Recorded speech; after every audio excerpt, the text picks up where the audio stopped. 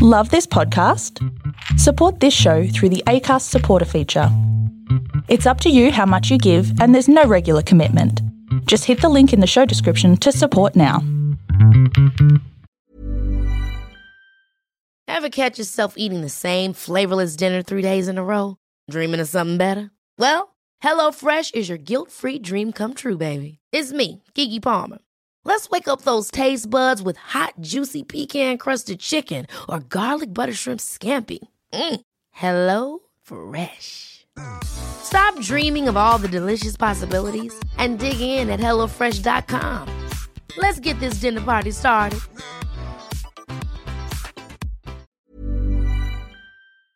Hey, my friends, I want to let you all know that my very first book, The Path of an Eagle, How to Overcome and Lead After Being Knocked Down, is now available for pre-order. I'll make sure the link is available in the show notes below. All right, my friends, let's do the show. There is a story for everyone here because every story matters. Welcome, everyone, to the Storybox. This is the place to be if you are a lover of stories, learning new and interesting things, and if you want to grow abundantly. My name is Jay Phantom, and I believe it's my purpose to help you realize your worth and become the greatest and best version of you possible. I am grateful that you're here today. Now let's journey into the Storybox together and hear more about whose story will be unboxed today.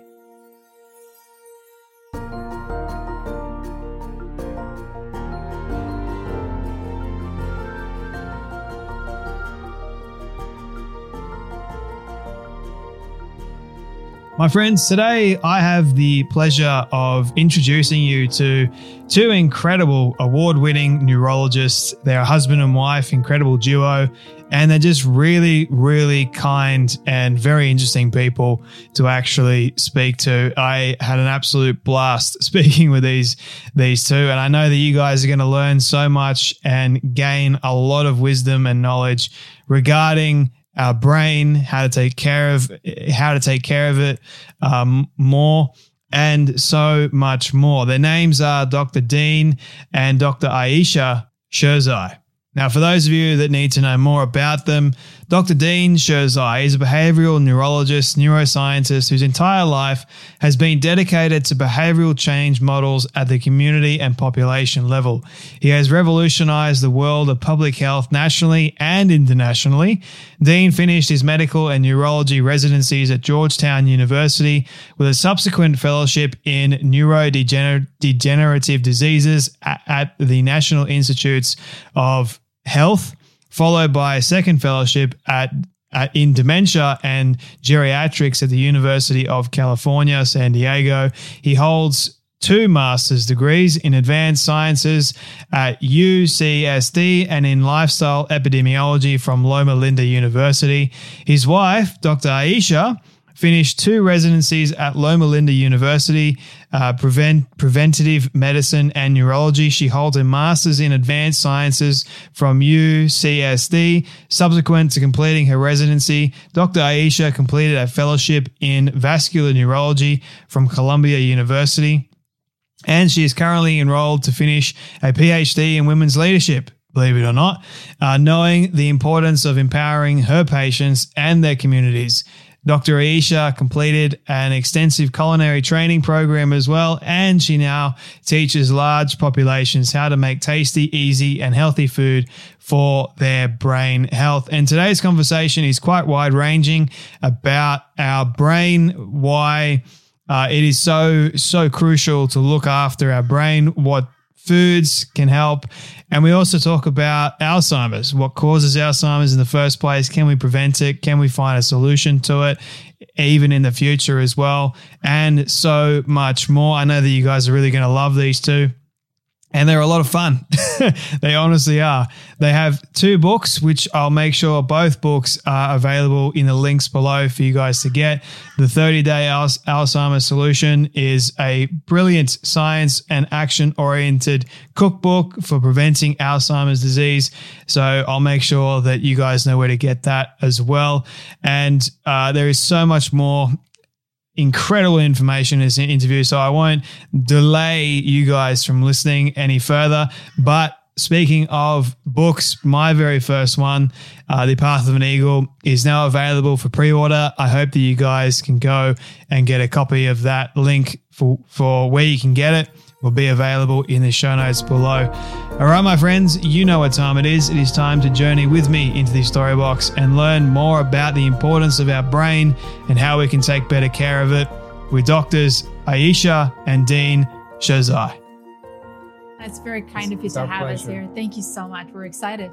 I'm excited to have you both here. We have quite a few mutual friends in this field, which I honestly appreciate. I was listening to your conversation as more of a compilation conversation of Simon Hill, and you guys just love listening to all the wisdom and the advice that you guys pour out there for everyone. And one of the areas that I do want to get into later on is in strokes. And my grandfather actually died of a brainstem stroke. So I want to touch on that for my audience too. But before we dive into all areas of the brain and nutrition, that sort of thing, my very first question for you both is, what does success look like for you? Who wants to go first? Oh, boy. Oh, you go first. Yeah. Success looks like us bringing paradigm shift in the world of healthcare, bringing change in healthcare, bringing change, period. Change, period. Change is everything. Yeah. We are the foundation of change as human beings. We are living in a world where change is looked upon as a negative thing. The very machine that makes us who we are, which is the frontal lobe, its singular function is change. I'm actually going outside of neuro, but it's okay. Change, managing change, understanding change, pushing change, evolving towards change, living change, being change. That's who we are. And so success to me looks like, if we can even bring humanity the idea that change is not bad, in fact, it is the essence of who we are, then that's success to me. Absolutely. I'll pass it on to you. Wow. It's difficult to top that. But I think success to me personally is not a milestone or a specific goal. I think success is defined as finding joy in the process of movement and in the process of enjoying the journey.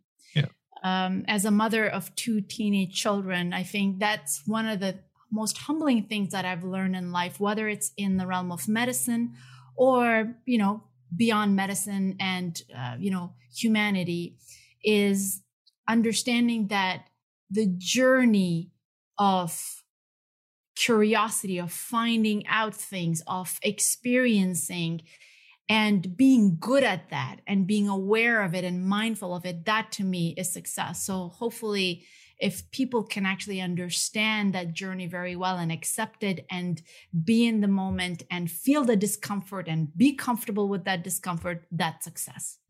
I love both of those answers. I wanted to touch on Dean's for a moment in regards to change. I mean, you're in the forefront of changing the way people look at neurology, the brain health, that sort of thing. I think you both are really. I wanted to ask you both this question. How often does our brain change in both a positive or a negative way? If that is too broad of a question, I can nail it down for you if you like. No, it's beautiful. Our brain is an ever-changing living organism. As much as we keep using that concept of a living organism to stand for change, there's no part of our body that changes more and more constantly and more diversely and more profoundly and more powerfully than our brain, for good and for bad. And that the direction and the vector matters, and it's in our control, both whether it's as far as building it, as far as its foundations, as far as what makes it, as far as health of it, and as far as its capacity, cognitive capacity. We can maintain ourselves in a closed loop of comfort, as Ayesha put it, or we can break through those boundaries and open up the infinity of this incredible brain. Hold on. We have props in this house. I love it. This thing is unbelievable, and its major capacity is ability to change and to change in its environment. I mean, for millennia, we survived and we evolved by just having intrinsic characteristics and by accident, whether we survived. But at the moment we developed a frontal lobe, and it's a little more than that, we took control of that survivalship by the ability to change. So for the audience that is listening and not watching, Dean is actually holding a model of the brain, and he's pointing to it's the a real parts. human brain that I just took. No, I'm just kidding. It's a plastic model. no. He Relax, keeps one everyone. alive for us. Relax. Yeah. So it's a beautifully, let me give you, it's 87 billion neurons. Goodness. But each of those neurons, so it's 87 billion neurons, and then they have these supporting cells called glia, microglia, and the astrocytes, and these actually outnumber the neurons by tenfold. Then each of these neurons can make a couple of connections, or as many as 30,000 connections, and those numbers vary. Why do they vary? They vary because you force them to vary, because of your thinking. You're challenging yourself. You're pushing yourself. You're pushing yourself beyond your comfort. Do that math. That math is bewildering. 87 billion times 30,000. Let's say if it's not even 30,000, by 5,000, that's in quadrillions. I mean, that's the power of the brain and its capacity to change. And we narrowed down to watching Kardashians. I mean, I like Kardashians. Yeah. I do. Don't get me wrong. I do. But I'm saying that's the capacity we have. It's remarkable. It's beautiful. How much does the size of our brain really matter, or does it matter at all? And when we're talking about the amount of neurons that we have, does that also differ from person to person? It's a great question. So the size of the brain, it doesn't matter. And when you look at the human brain and compare it to other animals, there are animals that have bigger brains. A whale has an enormous brain. An elephant has a bigger brain than us. But I think it's the proportion of some parts of the brain that are bigger than the rest that's more important in human beings. And also the sulci and the gyri, which are the invaginations in the brain that increases the surface or the connections between different cells, that matters more. We are born with a set number of cells, and within the first 5 years of our life, there is a process of programmed cell death where, certain cells actually completely die because they don't have any function anymore. And we're left with 87 billion neurons. And obviously that number is determined by our environment, by our nutrition, by the kind of, stressors that we are exposed to. So we basically live with that set number of brain cells throughout our life. That is called the brain reserve. And then what we do with it, whether, what kind of information we're exposed to and what kind of lifestyle we choose, that determines the connectivity between the cells. And, being neurologists and scientists, Dean and I have looked into developing more of these brain cell connections. The concept of neuroplasticity has been discussed a lot in the past, and it essentially points to the fact that throughout our life, we have the capacity to increase those brain cell connections, and that translates into better processing, better memory, better thinking process, and overall better brain function. So if we were to have a damaged neuron, say, for example, can we regenerate new ones? Is that ever possible? Or are we stuck with the 87 billion? Well, no, you can go down from 87 billion and you can't go up from 87. But if you go down, you can regenerate some new neurons. But the number of new neurons is not as important as the number of new connections. Because, if one neuron is replaced, but what if you have 10 neurons that are already there, and instead of making a couple connections, they make 30,000 connections each? Yep. That's the capacity. The connectivity is more important than the regeneration of individual neurons. And that's tremendous power that we should all acknowledge. When we're speaking about the power of our brain and the mind, for example, this is the first question I have for you. Is there a distinct difference between the mind versus the brain? That's the first question. And the second question is, when we are talking about its power, just how powerful is it actually? Yeah. So the mind is a product of the brain. I mean, this is a controversial. It should, in 21st century, I don't think it's that controversial. Yeah. most scientists have come to, it's a product of the brain. There's nothing outside. It's not outside of the brain. I mean, as much as we want to make ourselves feel like, okay, no, we have something it's a product, but it's a unique product. Now that product is mind or consciousness or whatever continuum thereof you want to call it. It's a very difficult thing to put your hands around. And this is actually why we came to this field. That's why I wanted to study consciousness and the idea of the mind theory and all of this stuff. And you see it in two places. Once you see the whole transition in ICUs, when patients who are in coma and they come out of coma and that whole journey. And nowadays you can actually see what they're thinking to some extent while they're in coma, with these incredible machines and EEGs, and now with AI being able to read patterns and all that, it's remarkable. And the other place you see it is when a person is going through dementia, this transition as they're losing parts of themselves. They're losing parts and islands of consciousness, I call it. As they're losing their islands of consciousness, ultimately they lose the final island, which is the island of the self. That the mind is that thing that defines yourself. Yeah. It varies throughout life. I've known patients who've developed vascular cognitive decline, and they get slower and slower and slower. And you can see them. You can see their videos when they were in their 40s, very sharp, talking quickly. And then they're older and it's much slower. And that's vascular disease that slowly crept in. But to them, they're the same person. Yeah. They don't feel different. Their sense of self is the same, because their sense of self is the totality of them recognizing themselves in space and across time. Yeah. And we don't know any better than just that. And so that comes as a product of the brain, and it's not as complex and as massive as we think. We'll get to the massive part in a second. But that sense of self, that consciousness is not as incredible as people think it is. It's just me recognizing that this physicality is here in this moment and recognizing some connectivity to the past. And even that's a cloud, and some connectivity to the present and the future. And that's a cloud. Okay, I'm getting a little too wonky here, but we'll get back. But capacity is difficult to define. What capacity of what? Capacity of memory. Well, short-term memory, we have 7 bits. Now they say 4 bits. Now some people say 9 bits. But those 9 bits can be clumped, so you can make it bigger and bigger, but still not much. But our capacity to memorize bigger items and longer items by doing those kind of tricks is massive. It's not just tricks.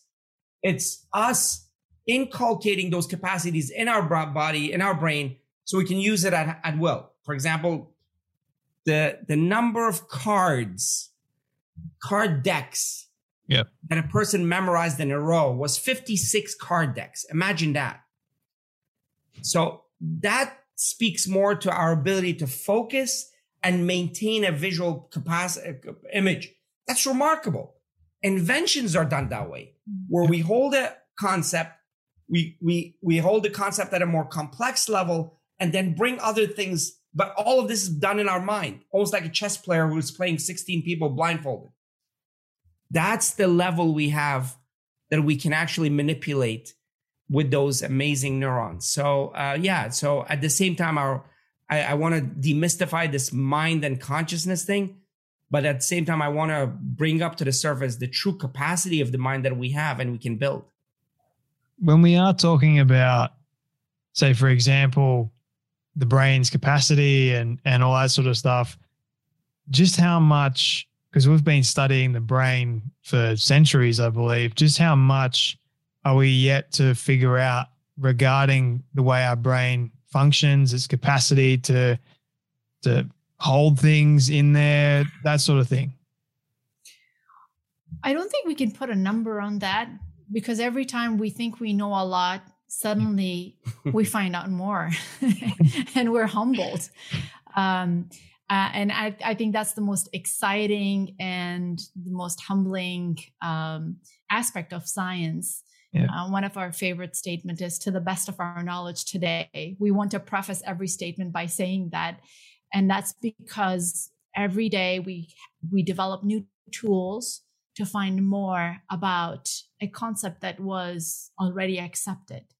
And so we don't accept anything. It's just an evolving journey of finding more and more. We have found a lot in the last decade, I should say, especially with the advent of imaging, with genetic studies looking at epigenetics, how the environment affects our gene and how that manifests into health, wellness, or disease. And so a lot of exciting things are happening. In the near future, we're going to be looking into how some of the diseases that were accepted to have no treatment will finally find some treatment for it. And that's not because scientists kind of stumble upon it, but because we've been able to step back and look at the bigger picture. I think that's one of the things that is happening in the world of neuroscience, stepping back and looking at the bigger picture rather than, diving deeper and deeper into a concept that was accepted for decades. But at the same time, I mean, that's beautifully stated. That's exactly right. But at the same time, we have this incredible future ahead of us in the next 10 years, 15 years.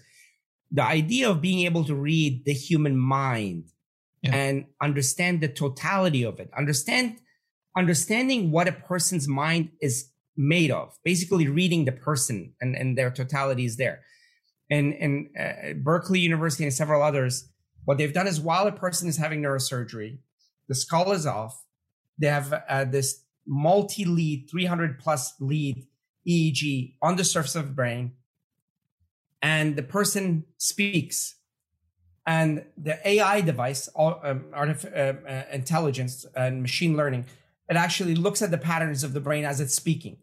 Mm. So as it's speaking, it's reading the electrical activity over and over and over again. And so it recognizes the pattern of this person's brain that creates that language. And then they ask the person to think of something they just said. And then the person says, and the machine says, the person just thought of, not say it, thought of this. I want to go home right now. So when I say it that way, you don't understand what I'm saying. But if I say it clearly, you say, oh my gosh, the machine really did understand. Yeah. I want to go home right now. I want to go home right now. So the level of resolution of reading your mind by AI and EEG combined is at that level where it could actually read your mind. And that's remarkable, because it's not reading the mind with greater capacity computers that can actually read multi layers of thought and past and memory and all of that. You can basically draw the map of a human being. I know this is, again, controversial. I don't care. This is what science is. And if somebody's not happy about it, they can contact Jay. But reality is, we're right there. It's beautiful. It's kind of scary as well, but it's beautiful that we could actually understand. For example, somebody's in coma. Mm. My own father went through that, and we kind of thought maybe that he was awake or not. And so, well, we'll be able to see what the brain is doing at that very moment. And we're interacting with coma patients. So exciting times, really exciting times. Yeah, this is all fascinating stuff. And I mean, when someone is in a coma, it's always interested me, like where their consciousness actually goes. Like they're there, but they're not really there, so to speak. Or is that right? Yeah, that's right. So, I mean, I've always envisioned, like, if someone's in a coma, hooking them up to some form of TV, and you can still like communicate with them that way, even though their bodily functions aren't really working, but their mind is, certainly. And the mind is repairing itself during that comatose process, right? Yeah, absolutely. Yeah. So it's, the mind or the brain connecting to your sensory organs and, we use our vocal cords or our body language to communicate, but, being able to understand brain patterns and retrieving information from that is an exciting prospect that is not just science fiction anymore. And like Dean said earlier, a lot of great universities and scientists are working on being able to translate that and move forward. You guys are on the forefront when it comes down to research and prevention of Alzheimer's and dementia. My dad's auntie recently passed away with dementia and Alzheimer's. She was going through it for quite an extensive period of time. And it is really, really nasty seeing someone like lose their ability to, like, their memories and they don't remember who you are, so to speak. It's really, really sad to actually watch it happen. But I wanted to ask you, with all the technology that is advancing and all the science that is advancing, and the more we understand Alzheimer's and dementia, do you think that one day in the future we'll ever be able to find a cure for it, reverse it at all? I'm really sorry to hear about your relative. It's always painful to hear somebody going through that, and having had relatives who went through that. We both each had grandparents, and it's one of the most painful things to see. As far as treatment is concerned, yes, there is no doubt that one day we will have treatments for this devastating disease. We're getting closer and closer, even though it's pretty dismal when you look at the clinical trials. And currently, we don't even have a single agent that can reverse the damage. I mean, there was, this one medication, aducanumab, that came up on news that could potentially remove amyloid from the brain. Amyloid is the bad protein associated with Alzheimer's disease, but there were a lot of flaws in the clinical trials and the outcomes, and, it got approved. But right now, as of now, we don't have anything. But I think we have understood the mechanism very well. We now know that it's not based on, some of the end product proteins that have been studied for decades and decades, that it's much bigger than that. Yeah. And we now know that the stage at which treatment is applied, the detection of the particular stage is critically important. So more emphasis on early detection. We've also found that it's not one process that leads to Alzheimer's disease. There are multiple pathways that one can take. It could be inflammation, it could be oxidation, it could be glucose dysregulation, or lipid or fat dysregulation. And then you have individuals who may have had head traumas, or who, for example, may have abused alcohol throughout their life, and just a general unhealthy lifestyle. So there are multiple pathways to that same disease. And just that understanding will help scientists figure out, where, at what point the treatment should be instigated, rather than, addressing it when there's really nothing left in the brain and there's been a lot of damage done already. So I'm very hopeful, and I know that there's been a lot of great work done already. And in the next, I would say 5 to 10 years, we definitely will have a treatment. Is Alzheimer's and dementia hereditary? So genetics, involvement of genetics varies for all diseases. I mean, there is no disease that doesn't have a genetic component. I mean, we're genetic beings. Even our behaviors are genetically inclined in some way or another. But the degree of influence of genes varies, right? We call that penetrance. So there are diseases that have genes that have 100% penetrance, meaning that if you have that gene, you're going to get the disease. Example of that is Huntington's disease. It's a gene that codes for a codon on chromosome number 4. And if somebody has that gene and that abnormality, no matter what they do, they're going to get the disease. That's 100% penetrant gene, a disease. And there are other diseases like that. But for a lot of diseases of aging, it's not 100% penetrance. It's a combination of genes interplaying with lifestyle, with environment, with the food you eat, or what kind of food, what kind of movement, what kind of stress, what kind of sleep, what kind of mental activity, what kind of other chemicals that are being inflicted upon you. So it's genes in combination of others. The percentage of Alzheimer's, which is a subtype of dementia is the umbrella category, the percentage of Alzheimer's that is driven by 100% penetrant genes is 3%. The rest of the other 90 to 97% are basically a combination of the influence of genes with environment. Even the second highest penetrant gene, which is ApoE4, yes, if you have one gene from one parent, your risk goes up 4 times. If one gene from each parent, 12 times. But yet 50% of people with 2 genes, ApoE4 genes, never develop the disease. Why? Lifestyle, environment, things of that nature. So for a lot of diseases of aging, and this is empowering, people should feel good about this. For a lot of the diseases of aging, genes have a component, different degrees for different people, but lifestyle and environment has a bigger influence.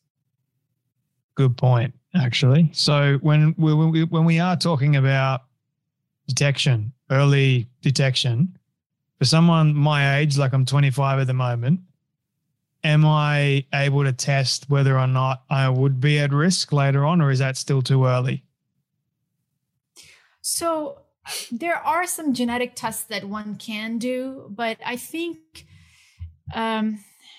the gain is minimal, and actually it might be just anxiety evoking. One should understand that as we live, we're all in a damage control mode. So even just normal life, normal aging can cause some damage, wear and tear to our body.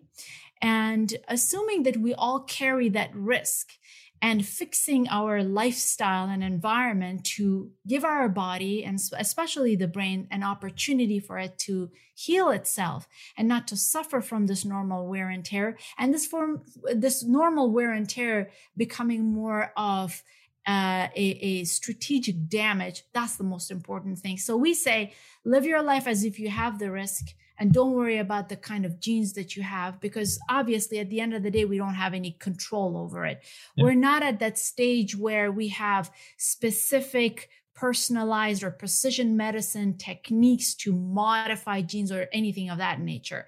We should all assume that lifestyle is incredibly important.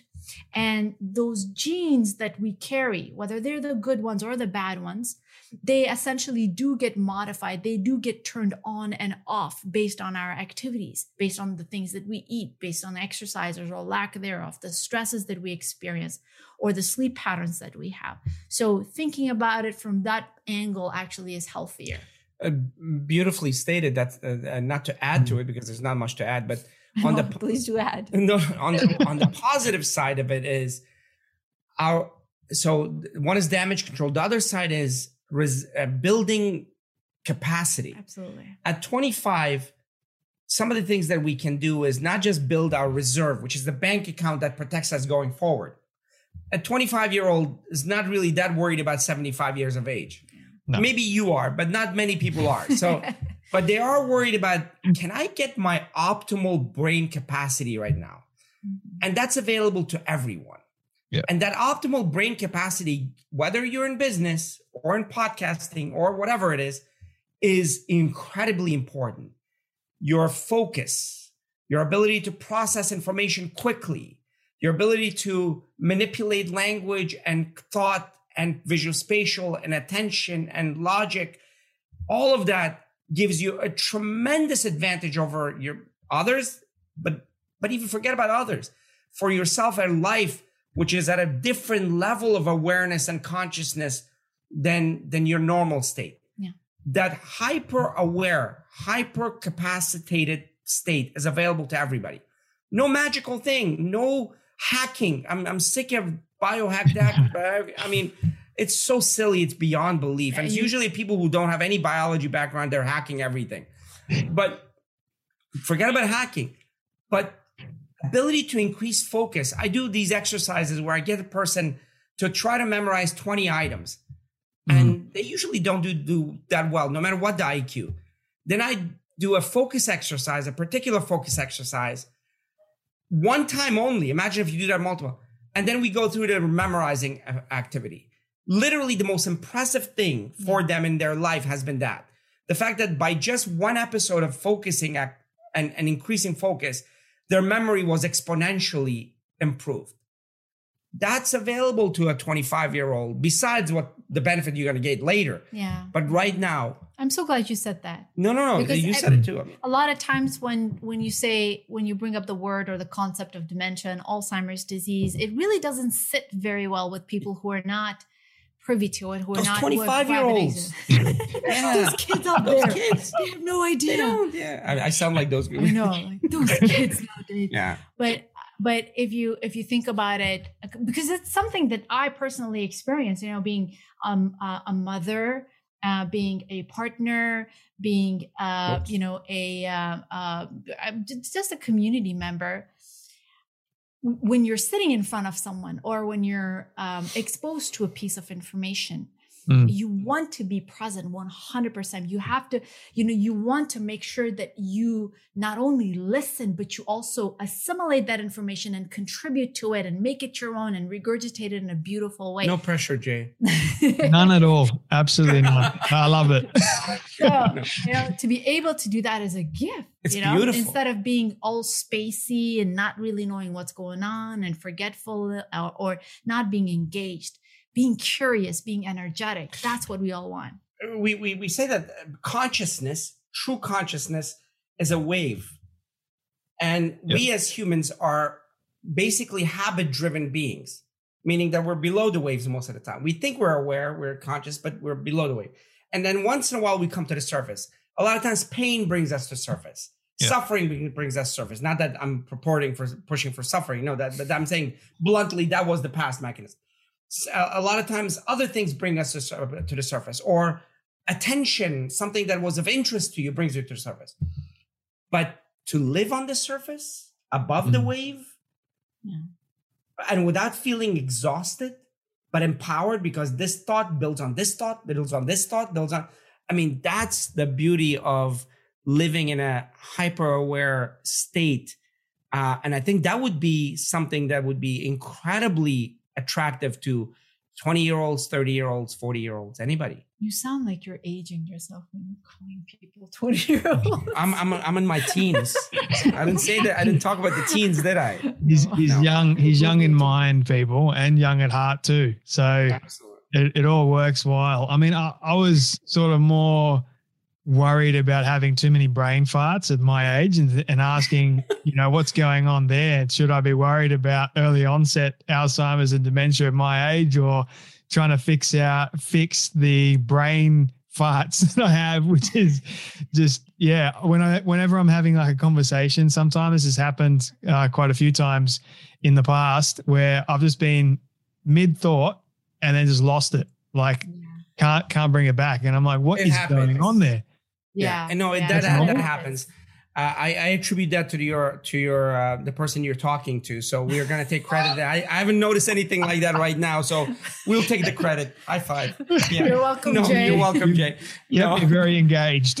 But that happens to all of us. Yeah. That happens, but for multiple reasons, including the fact that you're so busy that all these other things start seeping through and pulling you to other areas of attention, and that happens. And one of the tools to use is, when people say multitasking, we say there's no such thing as multitasking. It's just doing multiple things badly. It doesn't mean we don't do multiple things, but if you do them in their own silo with their own, success margins, where you actually finish this thing, then go to the next, that actually builds an incredible discipline of a focused mind that can do many, many things, but then their own silos cleanly, completely, beautifully, powerfully. I wanted to ask you, this is more my curiosity in the forefront here. Whenever you're driving somewhere and then all of a sudden you get to a location you weren't set to go in the first place, like you just completely zoned out somewhere. What's actually happened in that moment? Like you've just completely no idea where you've gotten to. You're not in the destination that you had originally planned to be in. Did you end up in that destination or somewhere else? I ended up somewhere else, a destination I didn't intend on being on. Yes. So I don't know if that's ever happened to you guys or what's going on. This is just more of a curious question, right? Like, I know it's an attention thing, right? Yeah. It's an attention thing. And we, like I said, we are autopilot autopilot machines. And when people say only 40%, when people say 40% of our behavior is habit and autopilot, I say that's wrong. It's more than 90%. Wow. Even our thoughts, even our political beliefs, after a while, because we put layer upon layer of political beliefs, and then we say that's a thought. No, you haven't thought about that, the basis of that thing for a long, long, long time. You just owned it and lived with it and surfed it. So it's autopilot. And autopilots take place sometimes. And when you're not focusing on the end, this happens because, okay, an example that's familiar to a lot of people in your audience is you're trying to go to the kitchen and halfway there, you forgot why you were going there. Yes, happens to me all the time.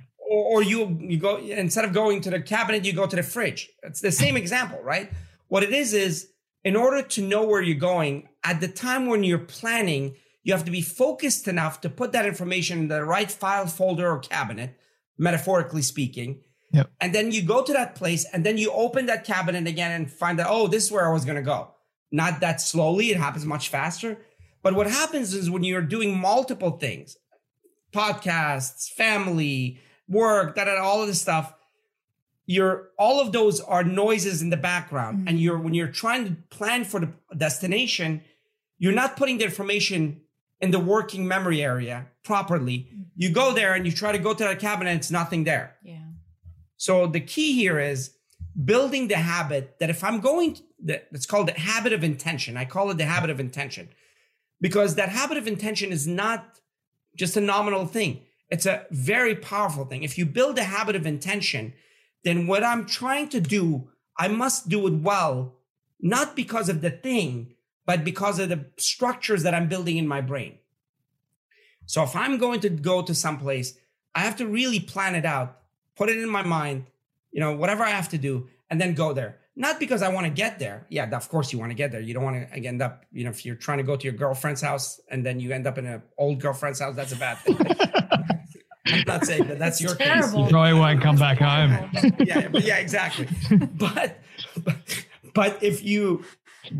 it's the act of that discipline of building focus so you can put the memory in the right place and then end up, that's critical because that's the highway of habit. That's the highway of cognitive state that you're developing. And that's important. The girlfriend thing changes from day to day. So. I've been married 17 years. I don't even know what I'm talking about. Yeah, 17, 18. Yeah. Good you remembered 18 years, not 17. Otherwise, you could have gotten in trouble later on. Yeah. We'll fix it later. That's right. Exactly. I've heard you both speak on Simon's show about the importance of actually writing things down like lists and the importance of like letting your brain rest. And if you got a thought at nighttime when you're about to go to sleep, actually write it down and then try and remove all that. I wanted to ask you about the importance of actually what happens with our brains as we are writing things down on like a piece of paper compared to that of technology. What is the difference? Like we seem to remember more, or I remember more when I write things down on paper rather than I do with technology. Is there any science to that? Yeah. I guess just the act of writing, because it is a particular part of your brain that reads and writes and understands or helps you read, write, and understand. And it's very closely linked to your working memory. So you're essentially reinforcing that system in your brain to assimilate that information and keep it there better than when you are typing. The memory, the way memory functions is fascinating. So you have, if I have to give an analogy, so you have a small little hallway before you get into the house. That little hallway is your working memory. Yep. That working memory is, the place where you kind of just gather information and everything is being, thrown at you. That working memory then is converted into short-term memory. The short-term memory is maintained if you rehearse it, if you remember it, or if you kind of force yourself to bring it up over and over again. And this short-term memory then becomes long-term memory if you're exposed to it and if you basically force yourself to retrieve it and encode it. And there's so many other steps during the day that helps you encode memory too. Your sleep is the most important time to encode memory. Your, activity levels, being physically active helps you encode memory, et cetera, et cetera. But yes, there's these couple of steps that needs to be taken. And it seems that the more sensory organs or the more parts of your brain and your body you use to inform yourself and to absorb information, the better the retrieval mechanism is. Are you more at risk of getting a stroke if you don't have significant amount of sleep every single day? Like even if you are a young person, because I used to work for a lady, she ended up having a stroke, I think in her 40s or something. No, I think it was in her 30s. I could be getting that wrong. Because she was overly stressed. She didn't sleep at all. And she just didn't really have a healthy lifestyle. So all those contributing factors, you're more at risk, right? But is one more potent than the other? I guess my question is. That's a very good question. So yes, lack of sleep could be indicative of so many things that are going wrong with somebody's system. Could someone directly have a stroke because they're not sleeping well? It could be an indirect relationship. So for example, if they're not sleeping well, they're probably overly stressed. When people are overly stressed, like you said, their cortisol levels are very high. When cortisol level is very high and high for a long period of time, your heart rate goes up. Blood pressure goes up. Your arteries spasm and vasoconstrict more than they should. You don't have the parasympathetic nervous system activate as much as it should, which is the state of rest and digest and for your body to heal itself. Not sleeping enough increases the load of all the garbage that is created during the day in our brain, and our brain not being able to cleanse it very well. So there's structural and functional damage to the brain. So multiple things can definitely lead to stroke as well. You eat more poorly. And we know that people who don't sleep well, their satiety centers are affected, the hormones of ghrelin and others that affect satiety and fullness and hunger are affected in a way where they're eating more unhealthy. At the same time, when they sleep less, their oxygenation is affected. I mean, at so many different levels. And what that means ultimately is you have two kinds of strokes, right? You have the hemorrhagic stroke, which is about in the United States and in the West and Australia and other places, about 13% to 15% are hemorrhagic, where there's a bleed, where the artery bursts. And then there is the ischemic, where artery closes, either because there's a clot or a spasm or closure of the artery because of atherosclerosis. And that's about 80% of all strokes. Yeah. And both of those, if your blood pressure is high for a long time, bleeds go higher. If your cortisol is high, same thing.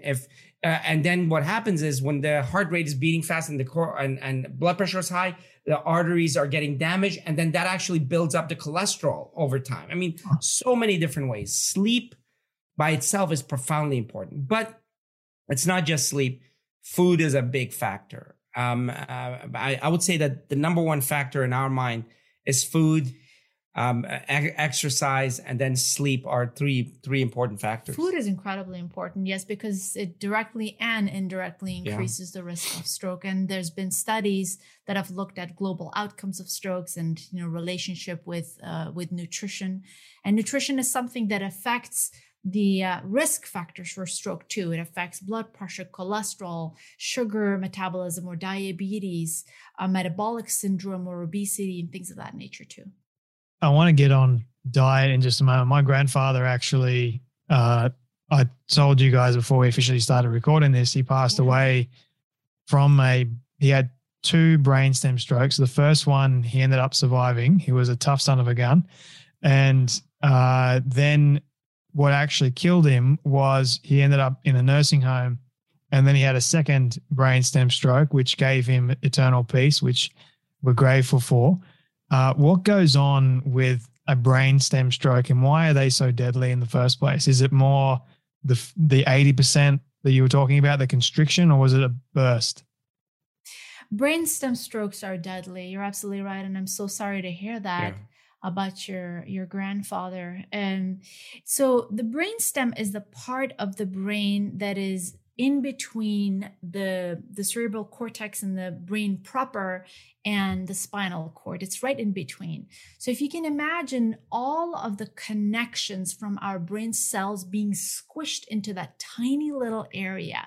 So every small, speck of brainstem represents a whole lot of the brain, and as an extension, our body. So even if someone has a very tiny brainstem strokes, and because it's a small place, only a tiny stroke can actually cause a lot of damage in the brain, in the body. So for example, a tiny little speck can cause paralysis of the entire half of the body, or it can cause sensory loss on one side of the face. Say for example, loss of vision, loss of hearing, loss of taste, loss of sensation in the face, and then movement on the opposite side of the body. And there are multiple different brainstem stroke syndromes, and they've been named after scientists and doctors who've actually revealed them and have talked about them. And it all depends on which part of the brainstem is affected, whether it's in the pons, the medulla, or the brainstem proper. So, all of these sections can get affected by it. The arteries in the brainstem are very tenuous. When you look at the anatomy, there is a very large artery that goes in the middle, and then there are these smaller arteries that come off at right angle from them. And if someone has some vascular risk factors for a long period of time, that affects the inner lining of the arteries, that hardens them, or that causes inflammation at the junction of these arteries, it can collapse on itself, or it can actually create clots, or sometimes it even creates aneurysm, which is an outpouching of an arterial wall because of thinning of that wall. So there are multiple different reasons to have a stroke in the brainstem, but it is one of the most common places for people to have a stroke because of that weird anatomy of the arteries, and for the anatomy not really being beneficial when somebody has, say, for example, long-term high blood pressure or cholesterol that causes damage to the inner linings of the arteries. Is I'm probably getting this wrong, but Bell's palsy, where I think one side of the face goes numb. Is that it? Bell's palsy. Yes. So Bell's palsy is not a stroke. Not a stroke. It's a neurological condition where there is infection or inflammation of a nerve, the facial nerve. And that infection or inflammation or reactivation of some viruses that live in the ganglia, which is a part of our peripheral nervous system, they get activated, and people actually have paralysis of the muscles that are supplied by that nerve. And in fact, one way we know that it's not a paralysis and it's Bell's palsy is if both the upper side of the face and the lower are paralyzed, then we say it's Bell's. And if it's just the lower part, then it's a stroke. Right. But Bell's is not a stroke phenomenon. With clinical examination, you can differentiate between whether it's a stroke or a Bell's palsy. And if it is Bell's palsy, that sort of fixes itself over time? Most of the time it can fix itself. It depends on whether it is caught early or not. Sometimes when people catch it early and they start an antiviral therapy, some people actually even start taking some steroids, that can fix the inflammation and can result in better outcomes. But there are times when people don't treat it, or for example, if the infection or the inflammation is very, intense, they're left with some deficits for the rest of their life, which is pretty sad. I've known two of my friends that have had Bell's palsy, and both have recovered, but it took them quite some time to actually recover from it. But I just wanted to. And Justin Bieber, the singer, the Canadian, he just was diagnosed with Bell's palsy, right? I haven't followed that story, but they said there was Ramsay-Hunt syndrome. Oh, was it? Okay. Or versus Bell's palsy. So we're not quite sure what it was, but I haven't really followed. I don't follow him on Instagram, so I don't know. But all my best wishes to him. Me either. So you're ahead of me there on that one, Dean. Yes. I keep up with the social media. You're more advanced in that field than I am. I'm just kidding. Yes. I wanted to ask you both about diet. You've got this book out, 30-Day Alzheimer's Solution. You also are very prominent with plant-based nutrition, which I'm probably like 60% there. I'm getting there. Promise. It's on a journey. My way. For everybody, it's a journey. And I've got Simon's book there to help me out too. Yes. Yes. Brilliant. So brilliant book, which goes very, very well with your book too.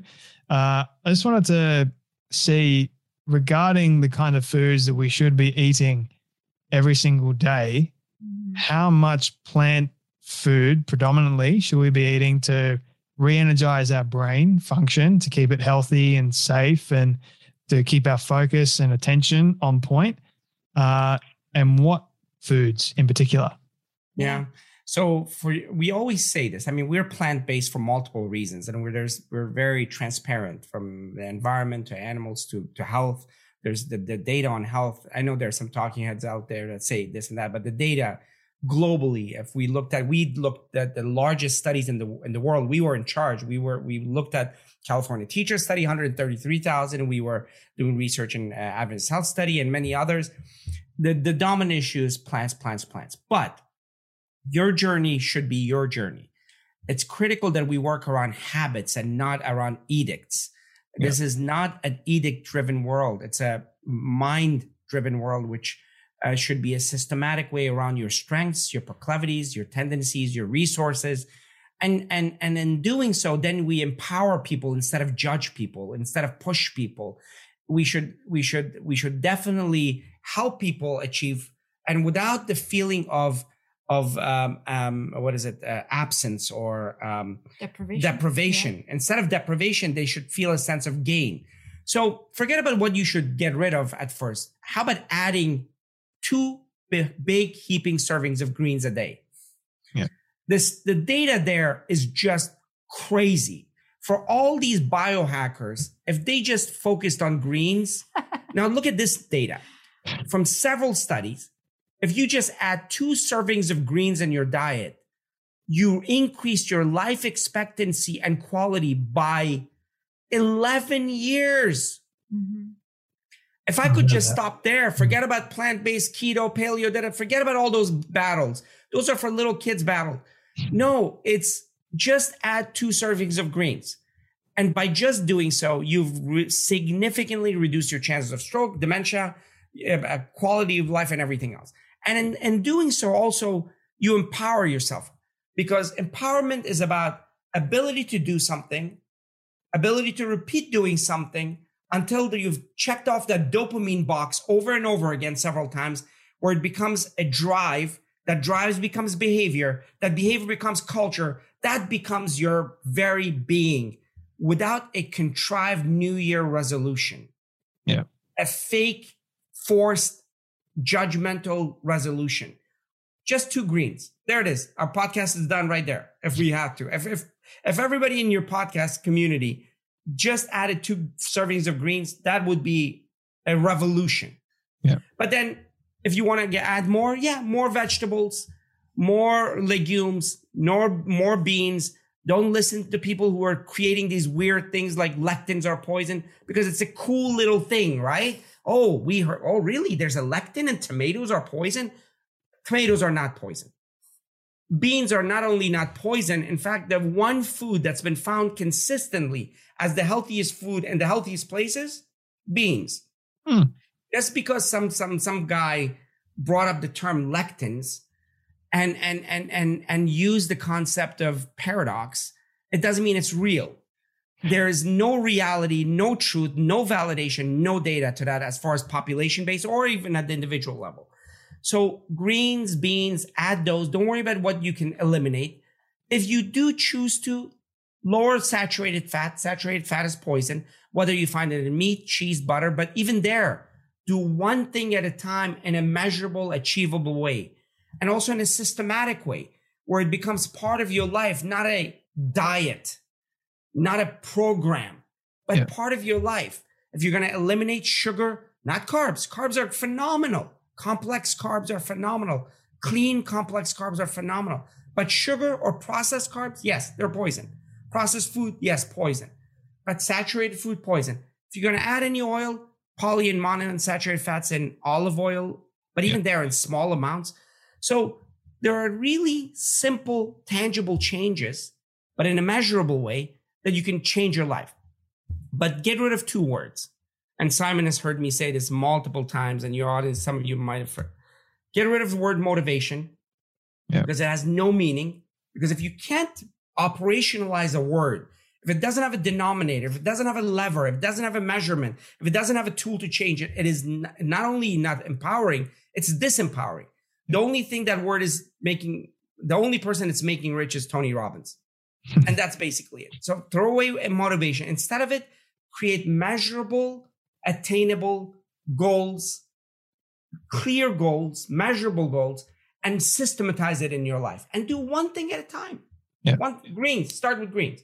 On exercise, morning walk, 10 minutes. That's it. I'm not worried about the exercise. I'm worried about the habit. Build that into your daily routine. A morning walk, melatonin, cortisol, metabolism, mood alteration, everything is affected. Those are meaningful, tangible things. So that's where I would start instead of some new diet or some new program, but as systematized, meaningful things. Dean was on fire there. Yeah. Mic Sort of. drop. Yes. Boom.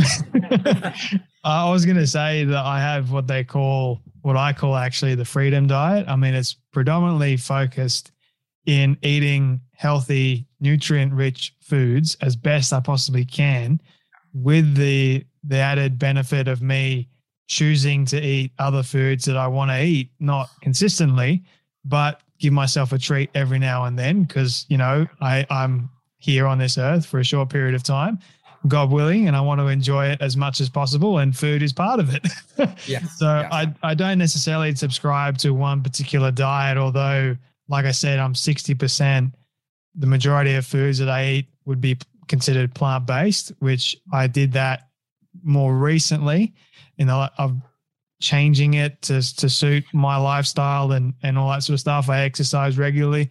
And one of the things that sort of confirmed, I started doing this recently actually, and I've noticed a significant benefit to it as well. And I was listening to your episode with Simon this morning as well, and it confirmed it once again, was eating oats at night. And I was like, this is fascinating. It was sort of confirming my theory about feeling better and being able to fall asleep a little bit easier at nighttime. And because I go to bed at like 7:30 at night and I wake up at 4 in the morning, Wow. I noticed that I'm just like out like a light straight away, more than what I was before. So if those people want to know about the oats, what's in oats, what other foods can help them sleep a bit better, before I ask you guys the final couple of questions? Yeah. I think more than focusing on what kind of foods help us sleep better, the question should be, what is the relationship of food and sleep? So we know that as we grow older, our body needs some time to rest before we hit the deeper stages of sleep. And there are certain foods that when we consume them, our body just revs up and it starts metabolizing, all these different components. And it seems that foods that are high in protein or in fat, even if it's good fats, our pancreas and our gallbladder and our GI system has to produce a lot of enzymes and acids and bases to break them down for the body to be able to absorb it. And it's not a very good idea to subject your body to so much work right before hitting your bed. So we always say, try not to eat too close to bedtime. But if you want to eat something, make sure they're made out of complex carbohydrates, because they're like the softest, the easiest thing to digest. And your body doesn't get revved up because the sugars don't get absorbed right away into your circulation. And you're not hungry, you're not uncomfortable. And so oats or oatmeal is one of them. The fiber and the beta glycan and the complex carbohydrates, they make them almost a perfect food, which, it's like a hug for your inside and for your body to get the energy, but not to get revved up, and it doesn't affect your sleep. So, what else is in that category? Bananas are one of them. And anything that is kind of starchy and has complex carbohydrates seems to be the good ones. The bad things, obviously, I don't think that's even a discussion, is coffee, which has, a half-life of 8 hours and it lingers in your system. Spices, citrus, fatty foods, high protein foods, high sugar. Obviously high sugar foods, foods that are made of refined carbohydrates may not be a good idea right before bedtime. I feel like I can talk to you both for hours. I mean, there's so much more to unpack, but I wanted to be respectful of your time. Where can people find you and connect with you and learn more about your work before I ask you the final question? We feel the same, Jay. This was a fun conversation. Thank you for having us. We are the Brain Docs. The Brain Docs on Instagram, on Facebook, and our website is thebraindocs.com. And we're very active in the community. One of the things that Dean and I are very passionate about is the translation of all this phenomenal information that we have about brain health. We don't want it to be lost in the echo chambers of scientific conferences anymore. So we work in the communities, and we have a not-for-profit called the Healthy Minds Initiative. And through that, we essentially disseminate information to different communities. For free. Wow. One of our projects that is near and dear to our heart is our project at the African American churches in South LA, Los Angeles, where we're training trainers to essentially be brain health ambassadors in their communities and talk about better brain health, but also about prevention of devastating diseases like stroke, Alzheimer's disease, Parkinson's, and others. And we're willing to come to any community, Australia, anywhere. Go to Healthy Minds Initiative, healthymindsinitiative.org. And that's our passion, to promulgate and spread the message of hope and health into different communities. We also have a thriving online community called the Neuro Academy, neuroacademy.com, where, it's an online environment where people actually are exposed to information about brain health. And it's a beautiful community living together. Vibrant. In other words, you guys are not hard to find at all. I don't think so. No, I don't think so. Yeah. I mean, I found you guys pretty easy. And I found you guys really, really interesting. So there's so much that I learned today, and I'm going to message Simon later on and say, mate, part 7 or 8, come on. He can do it. But this is my final question for you both. It is a hypothetical one, but I want you to imagine with me for a moment that you've both been able to reach the age of 100.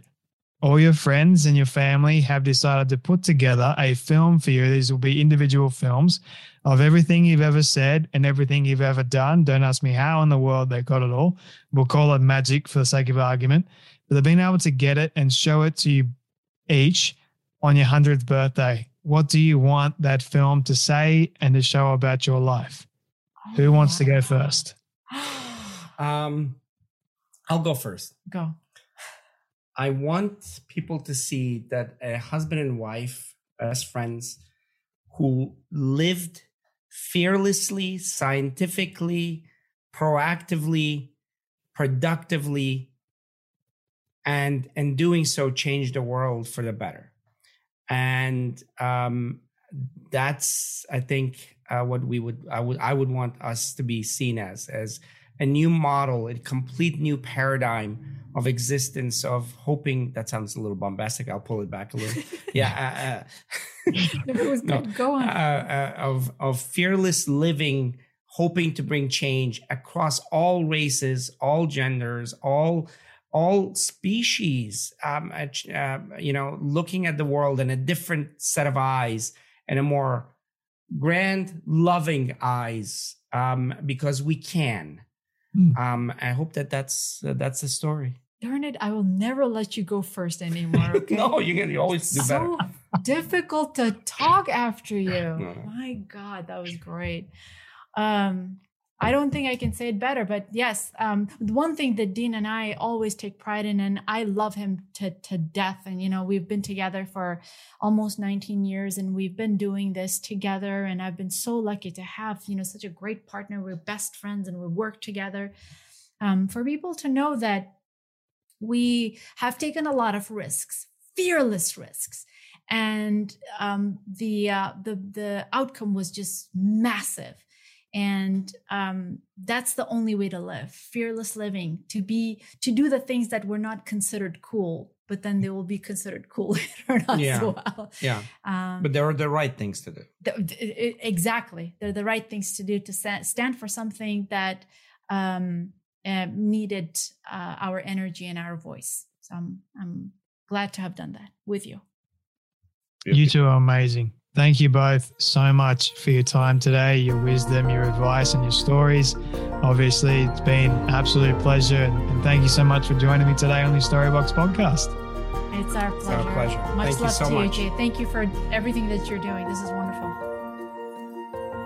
I really don't like this part because it means that sadly we have come to an end of yet another story. I just want to say thank you to all of you for tuning in and listening to our guest today.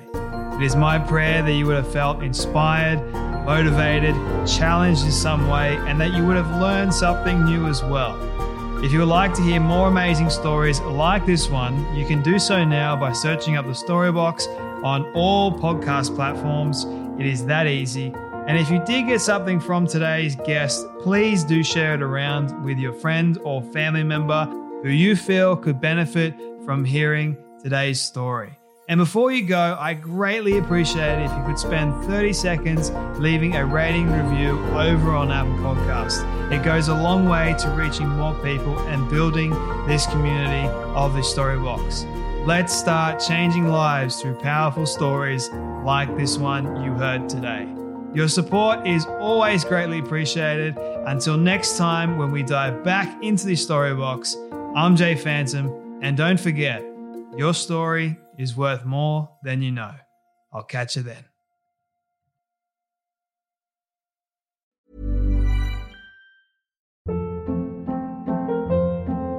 Hold up. What was that? Boring. No flavor. That was as bad as those leftovers you ate all week. Keke Palmer here. And it's time to say hello to something fresh and guilt-free. Hello Fresh. Jazz up dinner with pecan-crusted chicken or garlic butter shrimp scampi. Now that's music to my mouth. Hello Fresh. Let's get this dinner party started. Discover all the delicious possibilities at HelloFresh.com.